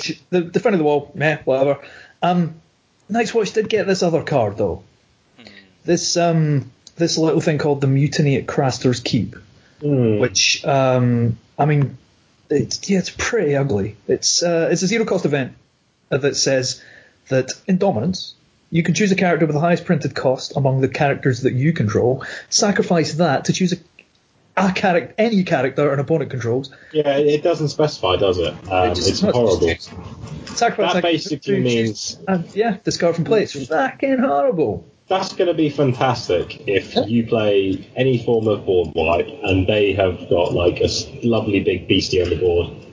It's a dominance action. It doesn't cost anything. It's going to get rid of some annoyingly high level characters that you control. It's going to be see you later, Tyrion, or just laugh in your face. Well, what I'm quite enjoying with this, and also with another card in this deck, is that there's some anti-Varus tech in this pack. No, right? That's bad. No, that's great. Right. As the predominance of fucking board wipes left, right, and centre, that doesn't impress me much. Right, I'm not that into the. I told you, I'm not a bastard Martell player. I quite enjoy some, little bit of Martell fun here and there, but I, was never a big fan of the old. Oh, let's just keep wiping the board, and that seems to be what's working at the moment. But this is going to be used to get rid of Varus quite a lot of the time, I'd imagine, by those decks who don't really, but don't really want their board wipe with Varus. If you've got Varus on the other side, the chances are that is, you've got 6 coster that the Night's Watch player is going to chuck a 3 or a 4 printed cost character to get rid of your Varus, and they get to do it before you can trigger your Varus because that's at the end of the phase. Even if they pop it in with Last of the Giants, Mutiny at Craster's Keep, bosh, gone. It's obscene. Yeah, it is pretty obscene. I mean, obviously it's in Dominance. It's not. It would be even scarier in Challenges if they hold on to Dominance. But you just look at the board in Dominance and go, what have I got? It's not very good. What have you got? It's pretty good. Let's play Mutiny at Craster's Keep and even things out a little bit. Yeah, nasty. Very nasty. Just what we want. Night's Watch with more fucking good cards. I hate it so much. Yeah, I can, and I get it. I mean, the other one, the other antivirus tech in this pack is the Begging Brother, right? Yeah. Because it cancels character abilities. At least you see that on the board before you attempt to hit Varus. Yeah, that is true. Yeah, nobody's going to do it. Yeah, and I guess even, just thinking aloud, I guess you can't really bring that in out of the blue. I mean, you can in Challenges, but we'll get to that. Ariane? Yeah, I guess you can. You only need to pop it in and then just put 1 gold on it to cancel Varus. But again, they're not going to trigger Varus, are they? If it's on the board. If it's a deterrent, it's a deterrent. That's good. Exactly. I'm up for that. Yeah, I'm not sure I like the Begging Brother particularly much. Like, it's very, very good. I'm not sure I like that it exists. I don't know.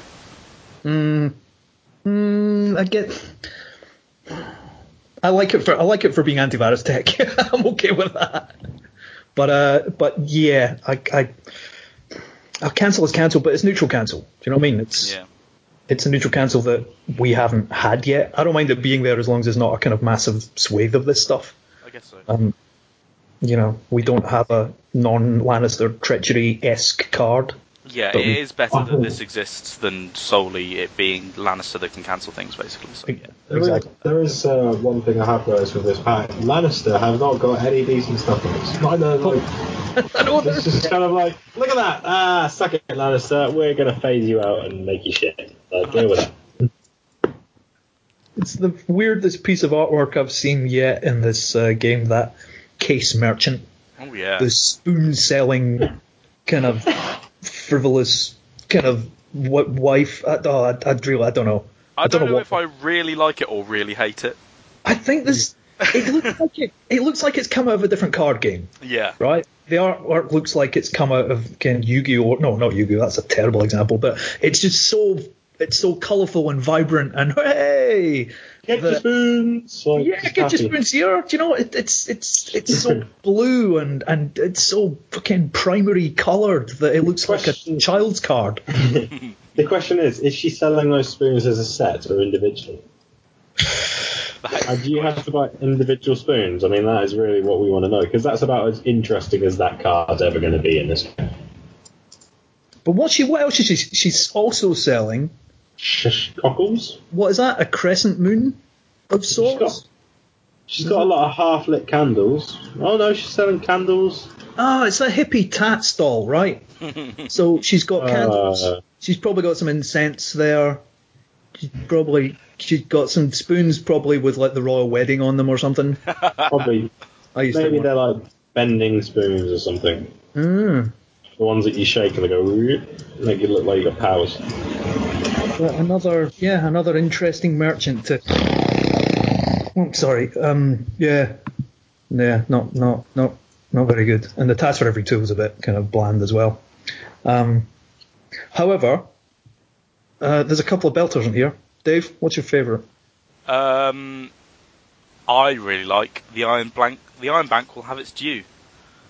I thought you might. And I like the picture of Ryan Jones just considering this guy's loan application. He's clearly going to say no. He's so clearly going to be denied. It's the best. It's the best representation of a champ on a card I think that I've seen. It's yeah. Is that outside of Bruno? Well, yeah, Bruno. Bruno was always being awfully kind of violated on his cards or card 5 or whatever. So Ryan here has been ably represented as a financial bastard. No, I appreciate a good financial bastard. So of course, I thought you might. Yeah. So it's really a great card. Yeah, it's Have you up to date? Have you read the card, Peel? I've read the card, yes. I've just read it now. It's obscenely good as well. It's so flexible. Yeah, I'm going to take this card out of play and place it with 2. If you've got like one big massive, if you've got like a big 6 cost or a 7 cost on the table, and it's the only card you've got left, you can just play this, switch it out, and then you don't have to worry about March to the Wall. You've got that gold, you can spend it on like a 4 and a 3, whatever. There you go, you're saved. It can get rid of attachments, so if it's milk, you can get rid of that. It's just, whatever you need it to do. It's very, very, very useful, and I can't really see it being a negative to have in any deck. I just can't. It counts towards your fealty slots. Yeah, it's a Kneel Your House card, isn't it? So, action card, sorry. And it can be bad if it's cancelled. Like, it can hurt a lot, depending what you want that gold for. But often, the gold is gravy, and the return to hand effect is more important. Yeah, that's what I think. I was actually thinking that, well, if you do cancel this, usually the reason you've played it is because you want the thing back in hand rather than necessarily the gold. I think you're right, the gold is gravy. Sure, there's all sorts of shenanigans that you can set up. But, well, hang on, here's a question. If it does get cancelled, yes, which means that the character would still come back to your hand, and you don't get the gold. That's right. Does that also mean that the secondary part of that event is cancelled? I believe so. So it means that basically, say you were to pop let's pick something out of the, something really obvious out of the blue. Say you were to pop a House Florent Knight back into your hand, and someone cancelled with this event, and someone cancelled that event with a Hand's Judgment in, say, Marshalling. So, okay, you don't get the 5 gold. What if you still got 5 gold? Can you still put that thing back out because you've had that second part of the event cancelled? My reading is yes. Yeah, interesting. Where's Laddick when you need him, eh? Yeah, I think everyone's got to be up for a little bit of shenanigans with this card, which is grand. Good on him. It's great fun. It's got a great name. Yes. It's just really good. I'm looking forward to see what he's doing with his other 2 card designs. Oh, has he got another 2? Yeah. Wow. Because this is his melee one. Yeah. He got One overall that year, and then That's draft right. in 2015. Draft, that's the other one. That's the one I The forgot about. only draft card design. Yeah. Annoyingly, he did promise me that he would come onto the cast to talk about this when it was spoiled, and then wrote an article for FFG instead. So I'll take it all back. This card's shit. Right. Well, he's going to have to come on when he designs another one then. yeah, next one. So speaking of champion cards, the elephant in the room, I think for me, Peel, have you seen Flea Bottom? I'm browsing through them at the moment. I've browsed onto Flea Bottom, so to speak. Let's cut to Flea Bottom. Let's go to Flea Bottom, yes. There's a look at lot that. to be said about this one. It was designed by the 2004 World Champion. Okay, so do you want me to read this out? Go for it. Yeah, I'd be interested in your take on this. It's a 1-cost location. It's neutral, so go anywhere you want it to. Challenges action. Play 1 gold and kneel Flea Bottom to character with printed cost 3 or lower into play from your discard pile. At the end of the phase, if that card is still in play, place it at the bottom of your deck. Do you remember when they restricted the Laughing Storm before it was released? Yes. Yeah. If FFG want to ban a card before it's totally legal, I'm not going to complain. This card is it's so good. Well, let's look at some of the applications, shall we? Just a quick one. We've not got all night, mate, but yeah. Let's just do one analogy for Stark, for example. Now, Stark... You and your Stark. You love Stark. When you sacrifice a character, aka put it into the discard pile, and let's think of some of the fantastic characters you can have as a Stark person. Arya, for example, is 3 cost. Bran, for example, is 3 cost. Many of them are quite low and do relatively decent things, easily sacrificed on a simple trigger, and can now be brought back to life, and sacrificing them causes a standing of all the characters, and also can then be used to cancel events and go into the dead pile if they've not already been put to the bottom of your deck. Yep. That's going to be fucking annoying. Like, for that effect, that's just going to be like, action. Alright, what's this then? I'm just going to sacrifice all these, so now all my defending players, which you've just tried to get challenges through, are now stood, because I've killed Bran. Another action, bring Bran back into play. Oh, okay. Right, now I'm going to military you. Right, that's fine. I've got an event. No, you don't. I'll kill Bran to get rid of that event. Like, fuck! Like, just all these little things are just going to add up, and it is going to be annoying, but I'm definitely going to enjoy playing with it. Yeah. There's Stark a lot. is a great place for it. Stark is a fantastic space for it. I mean, Stark's got what was the one I was thinking of? I've forgotten her name. There's the woman that you sacrifice to get a lady out of your discard pile. Jane Poole. I can't. Yeah, Jane Poole, that's it. So you sacrifice that, get something back from your discard pile, put it back into play, sacrifice her again, get something else from your discard pile. She's a marshalling action.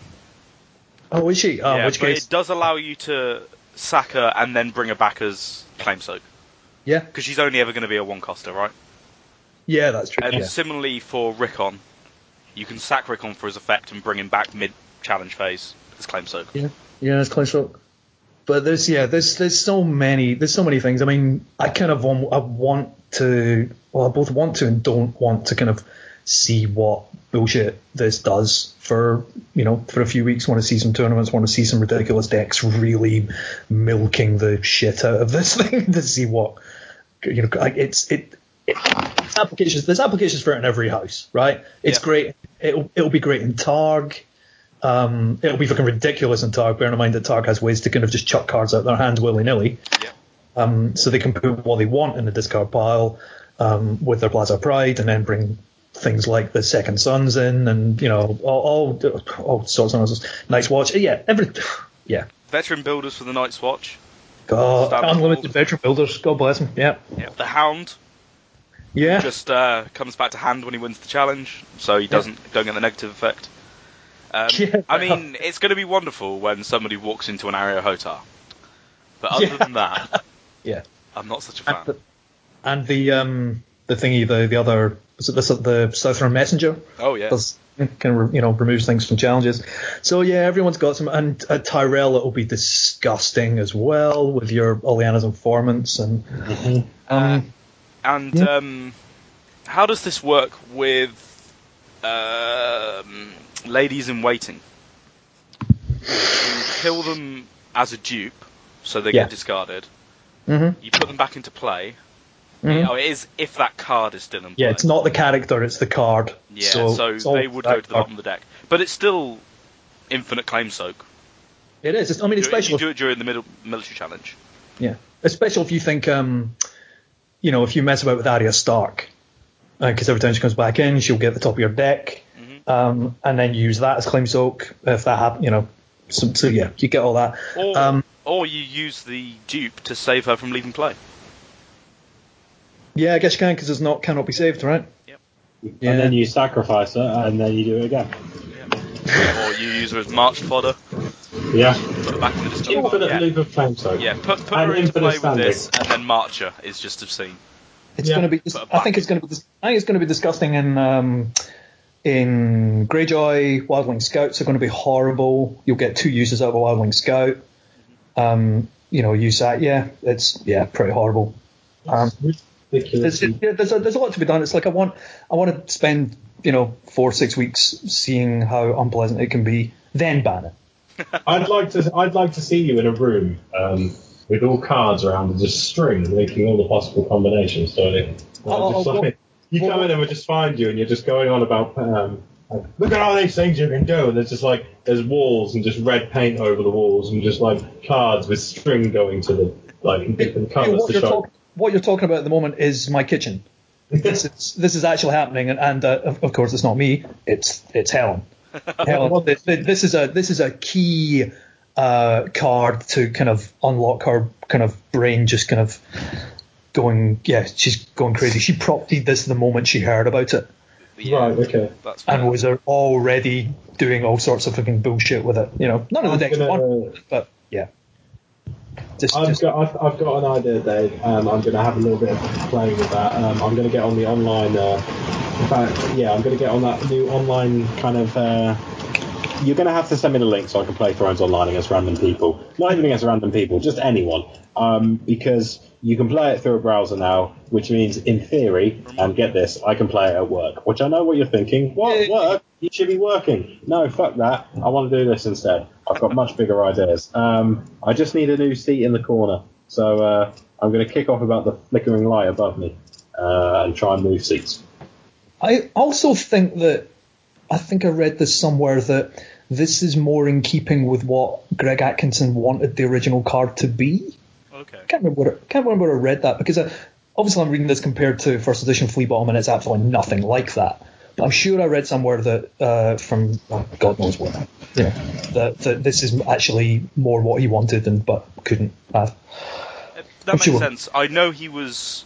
I remember hearing from him on something that he didn't like the original Flea Bottom. Yeah. And that it had been changed. And this, thematically, it makes sense, right? People just jumping in on the cheap, fucking shit up. Well, yeah, from out of nowhere.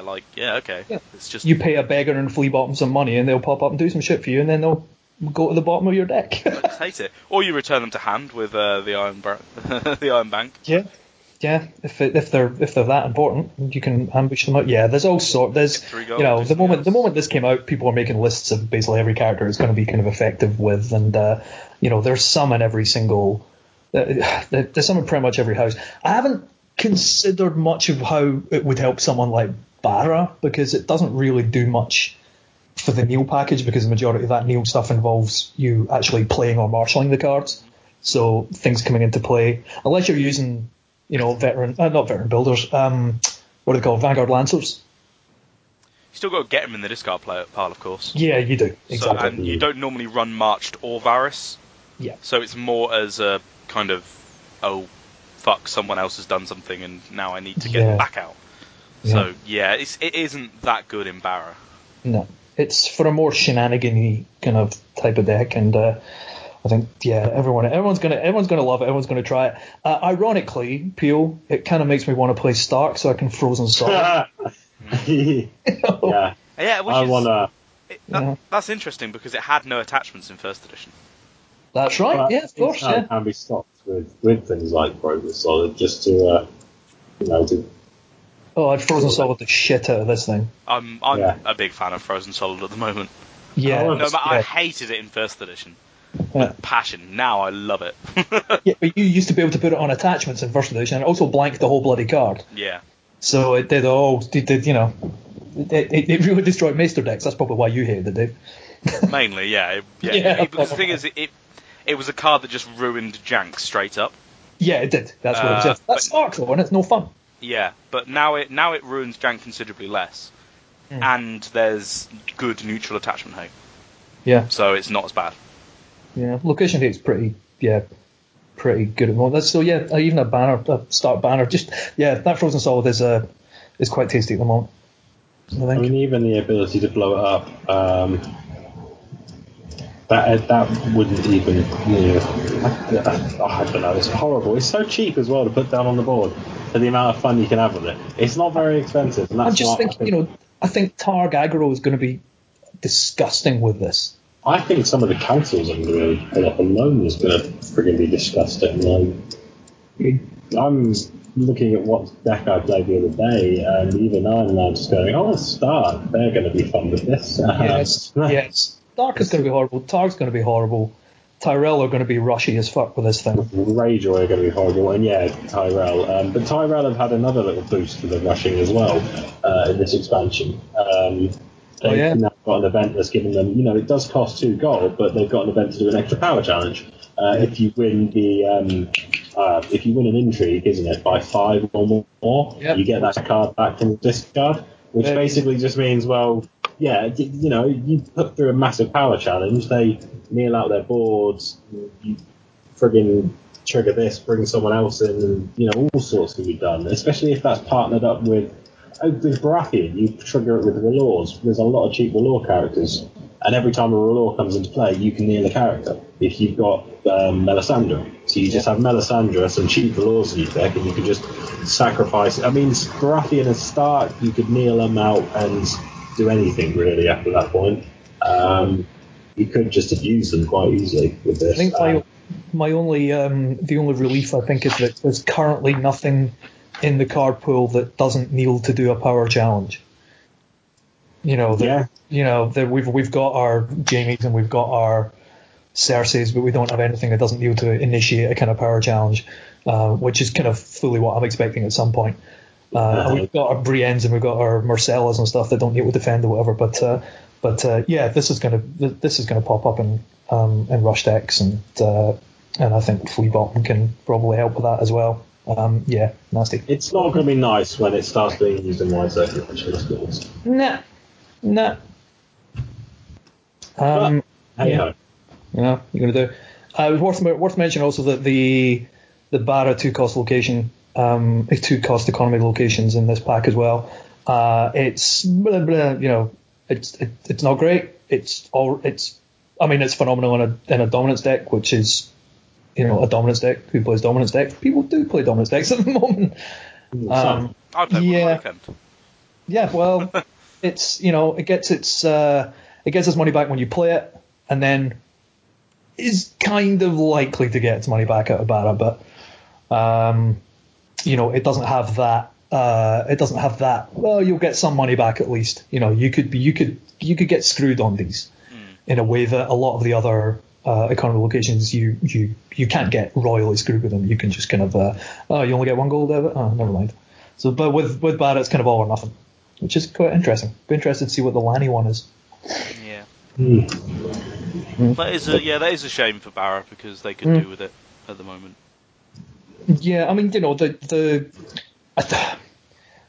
economy thing's funny because this cycle's going crazy with the economy. Maybe just to kind of tie in with the bestow thing, you give us the money to actually use on the bestow in the first place. Because with Great Halls and with all these 2-cost locations, money pretty much is not a problem in most decks now. You can make a point of always usually having the money to do what you want to do, and I mean Martel's a massive example of that. That Martel location is, I'm going to say personally, it's the best of.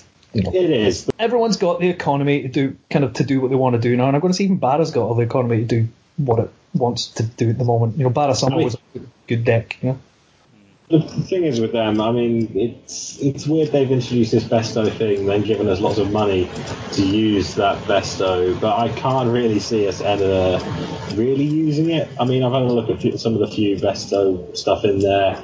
There's a semi-decent one in Baratheon, but it's not that fantastic. You can keep stuff down, which is quite useful, don't get me wrong, but it's only one card, really.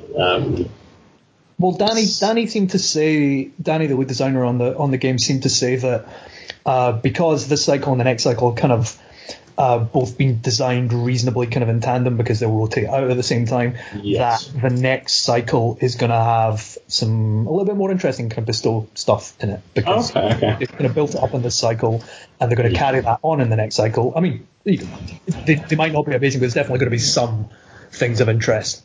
It remains to be seen, how useful it's going to be. People are kind of tickling the bestow mechanic a little bit. It's working really well out of Martel.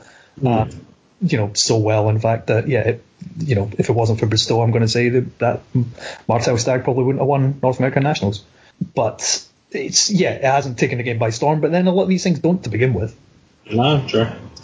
And giving us economy and giving us bestow at the same time is kind of, giving you the tools to kind of try and then piece what you want, piece some interesting stuff together. But, we'll see. But yeah, this pack's crazy in places. That's my summary of it. There you go. Crazy in places. Has some mad moments, a little bit of fun. It certainly does.